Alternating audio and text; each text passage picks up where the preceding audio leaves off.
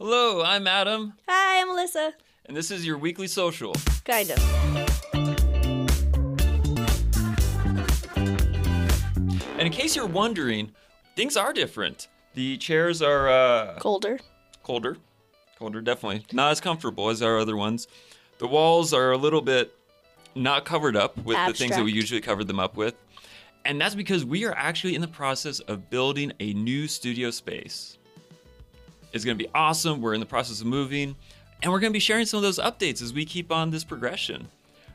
We'll be able to have multiple sets. We'll be able to do more video stuff more rapidly for sure. Yeah. Because these setups actually take us a fair amount, just because it's actually a really small space. So we're excited for that move, and it'll be good. It'll be good. But today we wanted to talk to you guys about redeeming social media.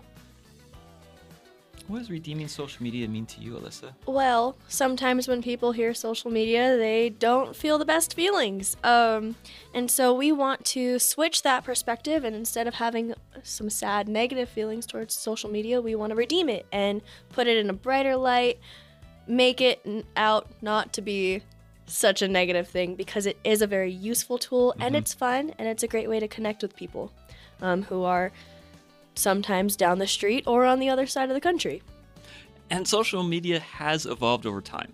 I remember hopping on Zanga, which What? it was like LiveJournal. What? Yeah, Cool. yeah, cool story, bro. And then MySpace, of course. And it really wasn't, like, I know LiveJournal did actually have some drama stuff, but MySpace really didn't have a whole lot of drama other than who were your top 8 and why was someone not first. Right, and then Facebook Yeah. kind of came along and was like, stop poking me. Yeah, I remember that. That Right. was a long time ago. But it was fun. There was a lot of good things. Twitter became on the scene, and there was a lot of just, not necessarily like drama or arguments, but like a discussion space. Mm-hmm. But of course, in the last 10 years, we've seen kind of a downward spiral. And we are seeing people have that negative connotation that almost builds anxiety within them. Yeah, and we don't like it's a platform that people can use to express themselves in whatever way they want to, almost within the guidelines that is set by the platform. But it can create a very positive or negative environment depending on who you follow and how you post and what your searches are. And it's not always the most productive space, but for us, what we do, we want to not only help our clients and also help ourselves in social media, but we want to be able to spread more positivity out there and remind people that social media is a great way to learn new things. I don't know how many DIY projects I've learned, but I've learned quite a bit that I will get to one day. And even just keeping up with family and friends who you don't get to see all the time. It's a great way to just stay connected, and that's what we want to kind of touch on today, I think. Yeah. And so if you're a business or a brand and you're kind of like, man, I don't know how to approach this social media thing, that we do face a lot of objections, and a lot of times legitimate. The top one being time. Do I actually have time to make posts and make pictures? Because doing social media well does take time. Yeah, that's part of my job. And so when I will sit and spend hours for even just one client working on their social media, to where, I don't always end up having time for my own, which that's fine. But it can be very time consuming, and even though there are 24 hours-ish in a day, it only ends up feeling like there are maybe 2 or 3 with everything else that you end up with on your plate: work, family, friends, social time, Eating, cooking. Cooking Food. time takes a while. Yes, food. Shopping for food takes a while. I love shopping. Oh, shopping for food too. But all of that can really take up time, and so then when you want to go home and relax, you don't really get that luxury of, instead it's, okay, now what do I have to post? How do I keep up with this? And that's one thing that keeps a lot of people off the platform. And the other side of it is money, right? Because time is money. So we have kind of that double-edged sword there too. But then some of the systems are pay to play. Whether you're going to do the graphics yourself or pay someone to do it. Or if you're going to advertise inside the platform. it is additional cost and it is additional expenditure. And so then making sure that return on investment is just really on that narrow focus. There's a lot to be considered just in that sound investment. Yeah. And the other part is like, people don't always know where to start when paying for that. You know, do I put $5 into an ad? Do I put 20? Am I supposed to put 100? And some ad platforms will also even just be like, you need this as a minimum to even do anything. And that can be a little daunting because especially as a business owner and everything, you want to be able to push out ads and let people see your stuff, but also you don't want to have to promise that stuff in there. And so it can also be another deterrent of, well, then I'll just try again tomorrow. Yeah. And the next objection, the third one, is the one that we've been seeing and feeling the most often is negative people. You know, what if I post something and someone cusses up a storm and says, oh my gosh, this is a horrible idea, or this business is terrible, why would you ever go with them? Yeah. And that can be so discouraging. Like, you put time and effort into a video or a post and you have people kind of just verbally attacking you, and that just, it hurts. It legitimately hurts, and it's very discouraging. Yeah. It happens on personal profiles, business profiles. It's not fun, and it is discouraging. It's hard to kind of want to post something else after, where it can even affect how you want to even continue on the platform. You might end up wanting to rethink your whole strategy, which might have been working, and then you get the one negative comment, and then suddenly it's, well, I must be doing something wrong if they're going to say that. And that's not really the case. It's just someone having a bad day, and they're taking it out on your profile. Yeah. And like I said, we see it quite often. Even if there's like a advertisement for a special event, we'll have people say, oh no, this is a scam, these people are horrible. The cool thing is most times you can just hide those. Yeah. And we actively do that for our clients. Especially if it's a paid advertisement, people can post negatively. You can hide the comment, and the person will still go to the post and see their comment, and their friends might even see the comment. But the continued advertising spend does not carry that forward. And so that's a big element, especially as we look at Facebook. Instagram has some interesting hiding features. There are a lot of different features for that.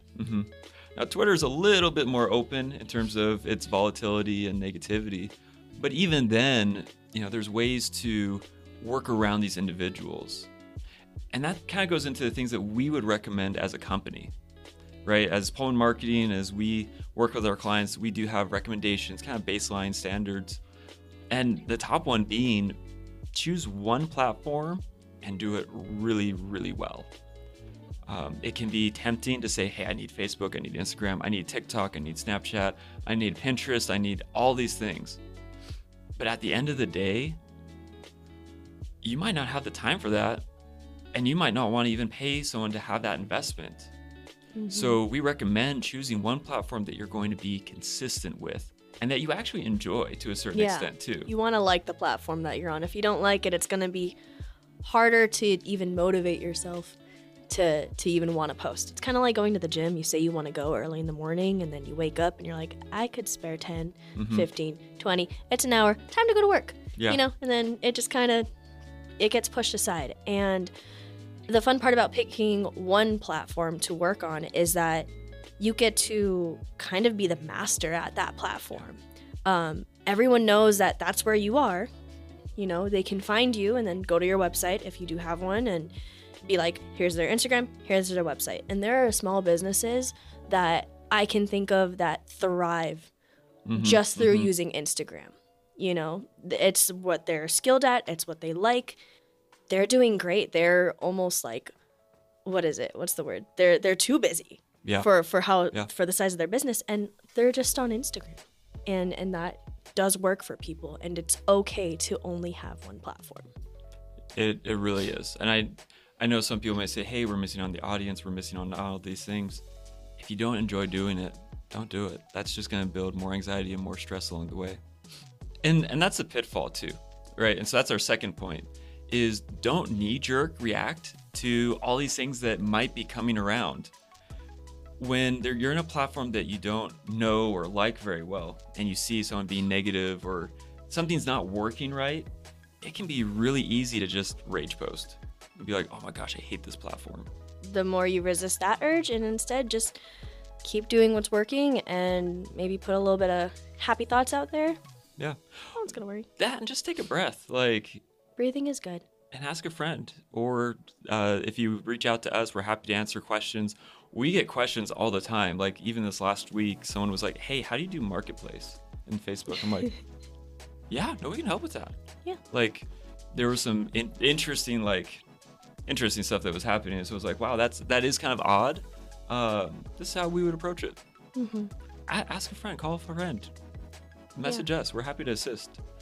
The other thing is respond. Like if there is positive things, whether it's a review or a comment or a like or subscribe, go ahead and hop on in there and say, wow, thank you so much. I really value your like. We really value your follow. Mm-hmm. Thank you so much. Respond to people. Like even in Google reviews. And I know Google Maps and business is a little bit on a side as a social media platform, but Yeah. when you go in and you thank someone, hey, thank you so much for your 4-star, 5-star review, that means a lot. Those people do receive those notifications, and it helps build that loyalty and delight the customer. Mm-hmm. And it makes them want to come back, and being able to interact with the people that do, show love towards you, your business, and everything like that. Their friends see it, and then they see the positive point of view, and it just continues to spread that way versus, again, focusing on a negative, which isn't always going to be the most beneficial for you or your business. And people like to talk, especially over social media. Sometimes that's more comfortable for them. So having that connection between you and your customer, wherever they may be, wherever you're at, it creates a good bond. The last thing that we would recommend, and I think we even have a carousel coming out on Instagram about it, but using all of the features of the platform. Yeah, do that. We see a lot of people, they just post on Instagram, but never use the reels or the stories. Like even Facebook stories. I know that's like, Facebook has stories. Yeah. It's weird. Yeah, using all the features gets you shown in other areas. 2, again, if you go back to picking only one platform and say it's Instagram, because Instagram has a lot of fun different things to use. If it's Instagram, you can make a story, put it in your highlights, create a Reels post and a regular post. And then the fun part is that if you only have one content idea, you can take that content idea and trickle it into all those different areas. And you've created 4 or 5 different content types from one idea.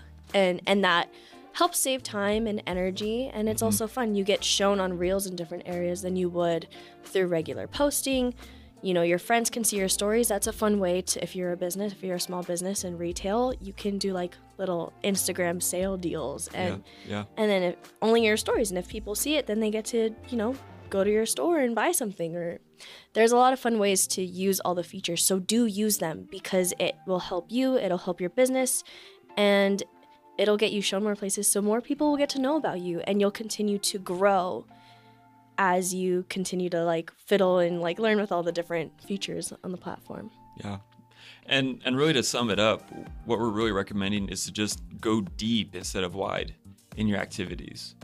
We want you to be successful, have fun, enjoy what you're doing, and to leave the other baggage on the side. You don't need to deal with everything.